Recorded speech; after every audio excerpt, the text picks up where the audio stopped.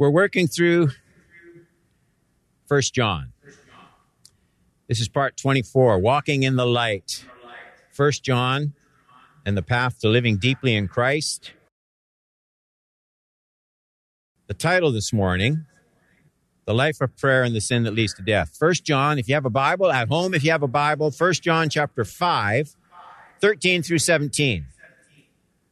1 John 5, 13 through 17. I'll read. I write these things to you who believe in the name of the Son of God, that you may know that you have eternal life. And this is the confidence that we have toward him, that if we ask anything according to his will, he hears us. And if we know that he hears us in whatever we ask, we know that we have the requests that we have asked of him. And then these words, if anyone sees his brother committing a sin not leading to death, he shall ask, and God will give him life. To those who commit sins that do not lead to death. There is a sin that leads to death. I do not say that one should pray for that. All wrongdoing is sin. But there is a sin that does not lead to death. And you just can't help but feel when you read those verses together, there's just an abrupt change, isn't there, in tone once you reach the end of 15. If we know that he hears us in whatever we ask, we know that we have the request that we have asked of him.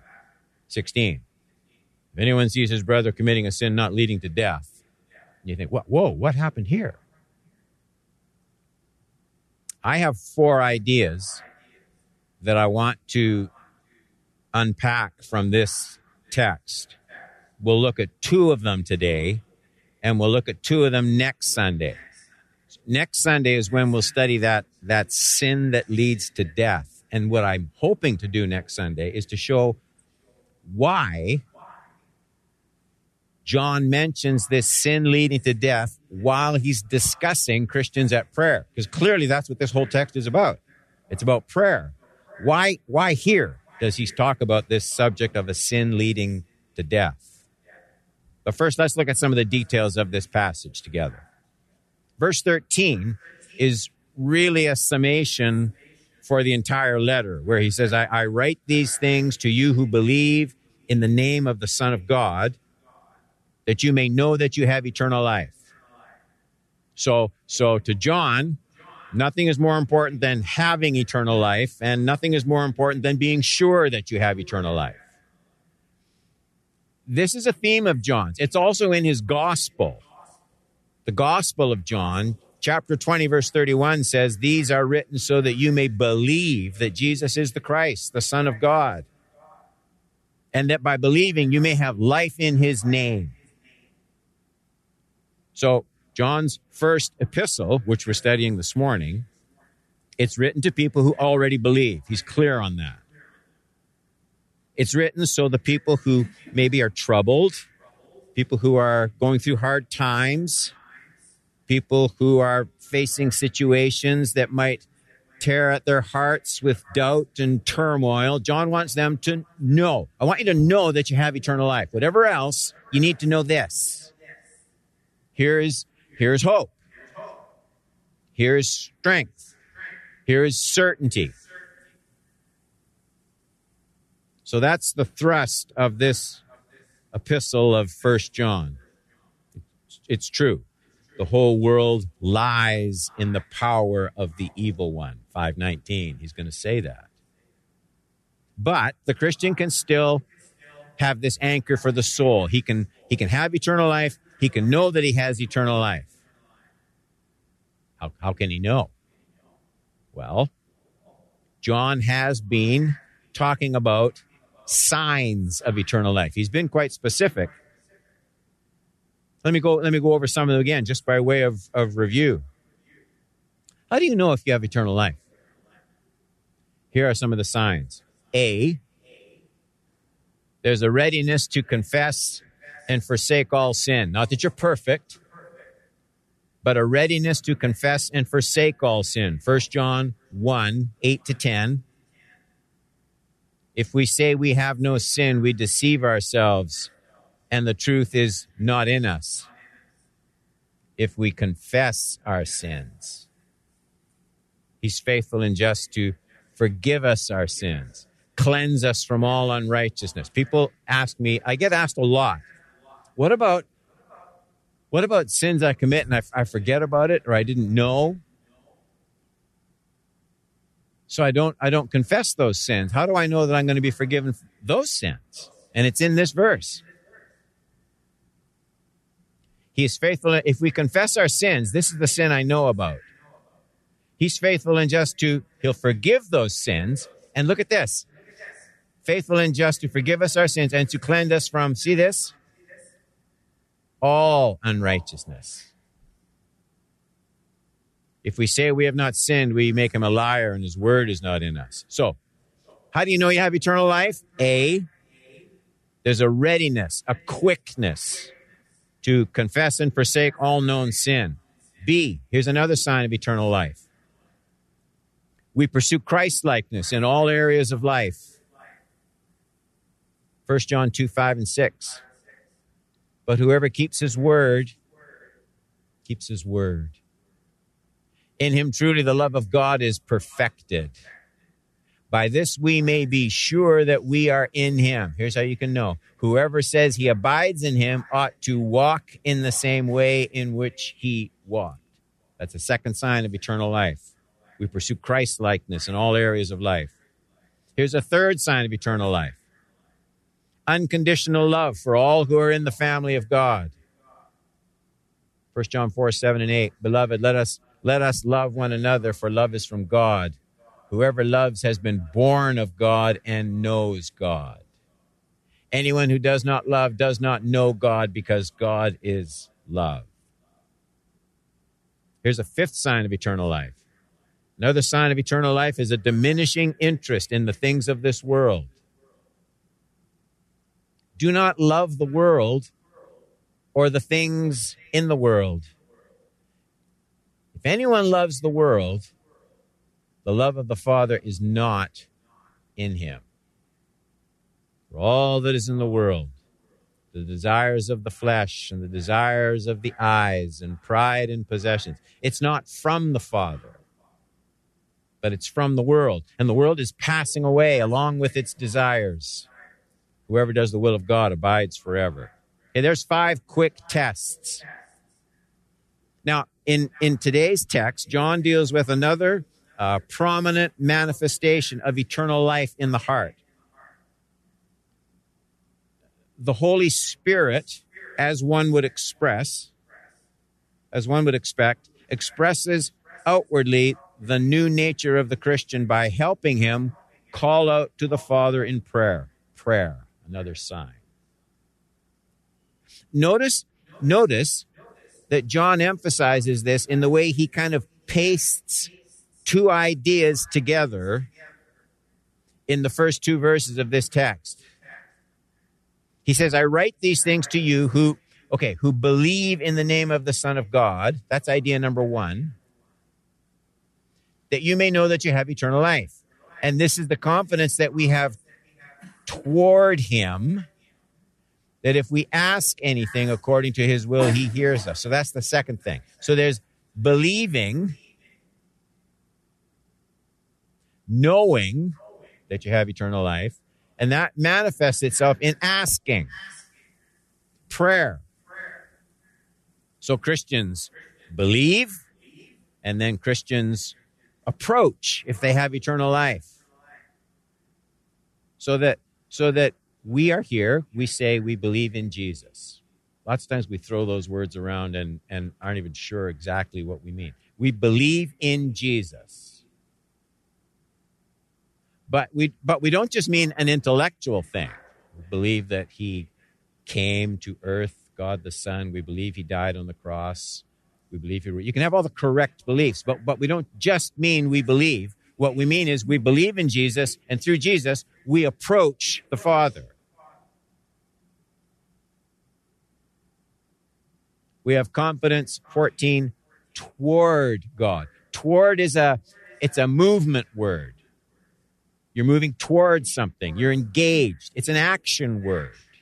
Prayer is what Christians do. They move toward God. They don't just acknowledge his existence. They're moving toward him. They're reaching out to him. That's how belief manifests itself. It manifests itself in prayer. And John, he feels compelled to talk about that a little bit. So we're well into the sermon. Don't panic, but this is point number 1.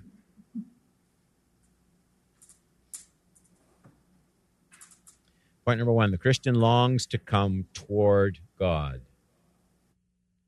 5:14. This is the confidence that we have toward him, that if we ask anything according to his will, he hears us. There's believing and there's approaching, and John means to put those two things together. If I truly believe, if I have eternal life in my heart, that life moves me toward God in prayer, honest prayer, searching prayer, waiting prayer. What a searching question. What a searching point that really is. I mean, all sorts of people profess belief. All sorts of people say they have eternal life. All sorts of people go to church. John would say, this belief in Jesus, has it made you a specialist in prayer? Is it just tugging your heart upward all the time? Or is it just up here in your head, the belief? Is it intellectual, or is it moving toward God? What's the condition of your prayer life? John says something else here. He says we have confidence toward God. So it's not just prayer, it's confident prayer. God is no longer a threat. I mean, this really is cutting very close to the heart of things. I can't pray if I feel condemned. I won't pray if I fear God's frown. So why don't people pray more? And I think John deals with two basic reasons. They're in this text. I want to talk about them. One of the reasons people don't pray more is they're not really convinced that it works. There's people in this room like that, I'm sure. There's people listening to me like that. It's not that you don't love Jesus. It's not that but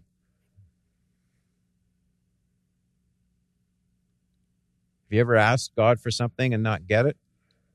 I won't make you put up your hands because I don't want to make some of you lie in church.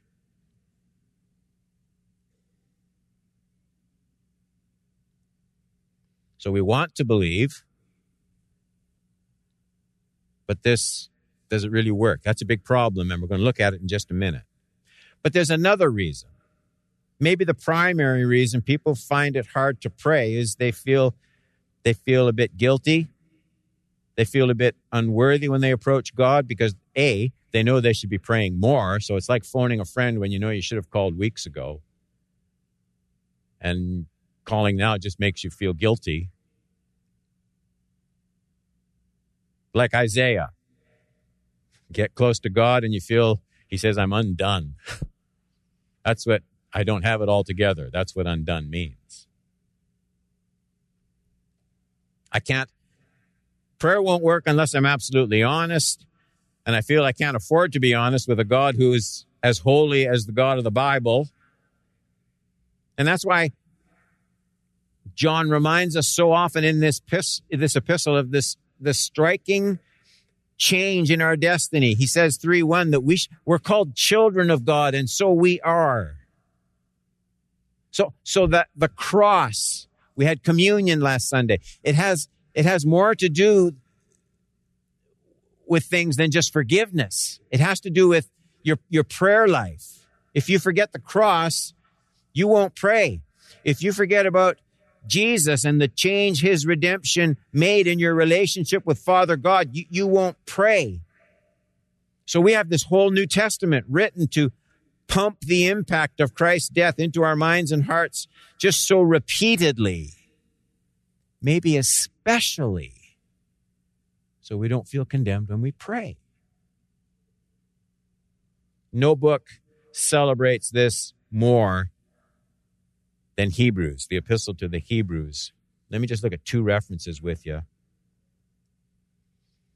Since then, we have a great high priest who has passed through the heavens, Jesus, the Son of God. Let us hold fast to our confession. So there's the verbs. You have to really hold on to your relationship with Jesus. What's going to help you do that? Well, 15. For, so that means this is linked to that. For we do not have a high priest who is unable to sympathize with our weaknesses, but one who in every respect has been tempted as we are, yet without sin. Let me look at another one.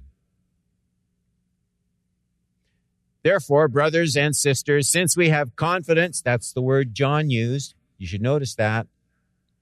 Since we have confidence to enter the holy places by the blood of Jesus, by the new and living way that he opened for us through the curtain, that is through his flesh.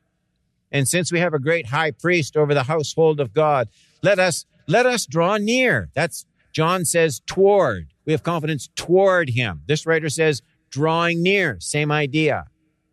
Let us draw near with a true heart and full assurance of faith. Does that sound like John's word? Confidence?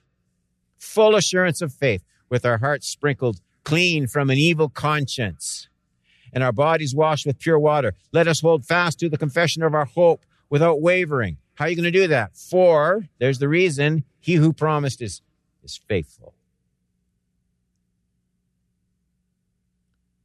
So that problem of guilt, condemnation, that feeling. Remember the cross. We're not just people shopping for our needs. We're children. John says, that is what you are. That is what you are.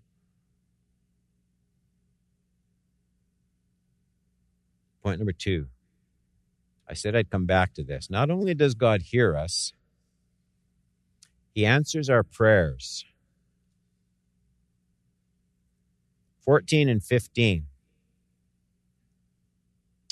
And this is the confidence we have toward him, that if we ask anything according to his will, he hears us.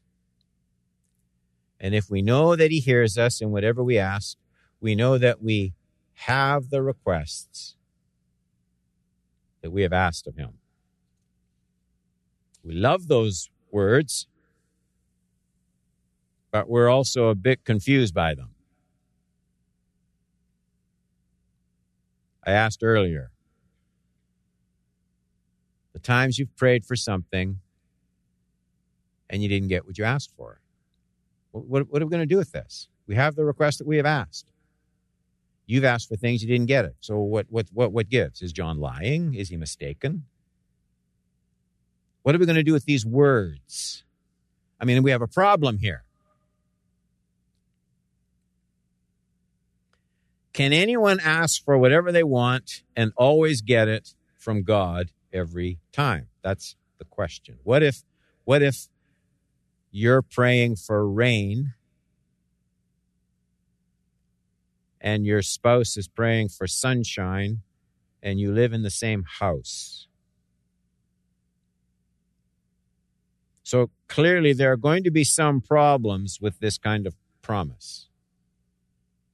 And so what we need to do is we stop and say, okay, wait a minute. Are there other passages? Are there other passages in the Bible that can help shed light on this subject? And I think there are. Let me just look at some. James chapter 4, verse 3. You ask and do not receive. And you feel like saying, no, James, have you read John? You ask and do not receive because you ask wrongly. I like that word, spend. It's I'm a consumer. gobbling something up, something I just want. Spend it on your passions. I have these desires, I have these wants, and God can help me get what I want, so I'll ask. But James says, well, that won't work. Then what is John talking about? We do know from James' words, it's possible to ask and not receive. The Bible says that much, but there's more. And whatever you ask in prayer, you will receive, okay, if you have faith. So we see that it's possible to ask, but not really from a stance of faithful trust in God. There's a difference between a faithful trust in God, in relationship with God, and what James is talking about. I just want to spend my desires. I want to get what I want, and I want it now. So that's not asking in good faith. The text that Matthew writes, that won't work. Here's another text. If you abide in me, and my words abide in you, ask whatever you wish. It will be done for you. But see, my wishing here is going to be shaped by this, the words of Christ abiding in me. Here's another text. 1 John 3, 21, 22. This is the last one. Beloved, if our heart does not condemn us, we have confidence before God. This is our text. Whatever we ask, we receive from him because we keep his commandments and do what pleases him. So here I learn that my request, the John 15:7, if you abide in me and my words abide in you, and then the 1 John 3, 21, 22, we keep his commandments, we do what pleases him. You put those together, and I learned that my request can't come from a divided heart. I have to know God, love God the way John describes, with a heart that's obedient, submissive, devoted. Genies grant wishes. God answers the prayers of his devoted children. Those are two different things. But there's one passage that I think captures the central thought of our text. John says in 5:14, this is the confidence that we have toward him, that if we ask anything according to his will, he hears us. Now, here's what I want to talk about as we start to wrap up. I want to land here. What does it mean, praying according to his will? How does that work? And I think the person who drills down into this more than anyone else in the New Testament is the Apostle Paul. So remember what we're looking at here. I want to know what this means, because it seems to be key. Asking according to God's will. If we ask anything according to his will, he hears us. What does that mean? Asking according to his will. And that's what I want to look at, just so you see where we're going. Romans 8, 26 and 27. Are you all still with me? Okay. Likewise, the Spirit helps us in our weaknesses, but he doesn't mean physical weakness. You'll see that in a minute. We all have this weakness. The weakness is we're not sure if we're praying according to God's will. That's the problem. He makes that clear. For we do not know what to pray for as we ought. Okay, now it's clear. Here's this weakness we have. Am I praying according to his will? Am I not? That John says it's very important. But I have a problem. Paul says we do not know what to pray for as we ought. It's right there. There's a solution. The Spirit himself intercedes for us with groanings too deep for words. This is not praying in tongues. Those are words of another language uttered. He's talking about words that are never uttered. Too deep for words. The Spirit prays with groanings too deep for words. And he who searches hearts, that's what the Holy Spirit does. Here's the thing. The Holy Spirit knows what is the mind of the Spirit because the Spirit intercedes for the saints according to the will of God. There it is. John says you have to pray according to his will. Then he hears, then he answers. Paul says we have a problem. We don't know how we're supposed to do that. But he says there's a solution. The Holy Spirit comes, prays, gets on his knees with us. Let me give you that picture. He doesn't have knees, of course, but gets on his knees with us. And the thing is, he knows the will of the Father perfectly. Now, link those verses with our text. Have them, maybe even if you've got a Bible with you, put your finger in the Romans 8 text and have a finger in the 1 John 5 text, because I want you to see this like lickety-split, kind of back to back, these two verses. I'll put them up on the screen together. Here's where we're coming down. If we ask anything according to his will, there's the condition. He hears us. So that's 1 John. Here's Paul. The Spirit helps us in our weaknesses, for we do not know what to pray for as we ought. But the Spirit himself intercedes for us with groanings too deep for words. And he who searches hearts knows what is the mind of the Spirit, because the Spirit intercedes for the saints according to the will of God. Now that, see, takes you right back there. According to his will. I hope you can see this isn't just spinning out theology here for fun.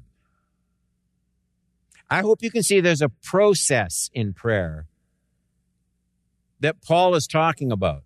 John doesn't take the space to do it. He just says, pray according to the will of God. That's when he hears. Paul expands on that. So there's this process in prayer that becomes more than just you praying.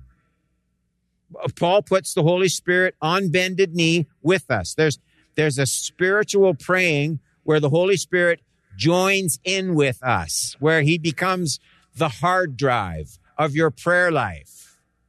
And what he does is he leads us beyond, James, you're not going to get answers if you just ask according to your desires. The Holy Spirit leads us outside of the passions of our own heart, the confusion of our own mind, brings us in line with what's God doing? Where's his heart?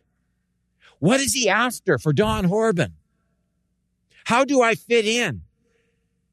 And the Holy Spirit starts to, like one of those potter's wheels, he starts to shape my prayer life, and he does it perfectly, Paul says, according to the will of the Father. And that lands me right where John says I'm supposed to be. If we ask according to his will, he hears us. Did you all follow that? It's crucially important. It doesn't happen quickly. Here's what it means.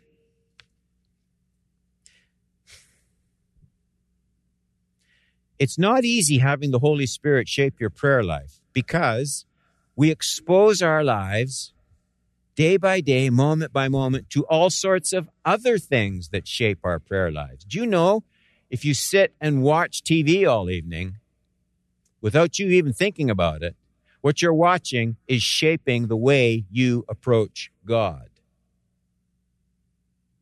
Because everything that you see from every advertiser in the world is going to tell you that your life is best catering to your desires. That's shaping your prayer life. And it's going to be harder for you to have the Holy Spirit shape your prayer life in a totally different direction so that it starts to really interest the heart of God. Unchristian friendships, the kind of relationships you have. It's not just that they can lead you down the road morally or whatever. Preachers talk about that all the time. But the point is, those relationships shape your prayer life. They shape the way you think about God. They shape the kinds of things you're asking God for. So John briefly and Paul expandedly are talking about a process. It takes time. The Spirit wants to pray with, in, through you. You don't always feel it to the same degree. We're certainly frail, faulty vessels. I get it. But this is what makes prayer a spiritual exercise. It's what links us with the Heavenly Father. And the key link between Paul's profound words and our text from 1 John is this. John talks about the power that comes from praying with confidence because I'm praying according to the will of God. And it's like Paul had been eavesdropping on John.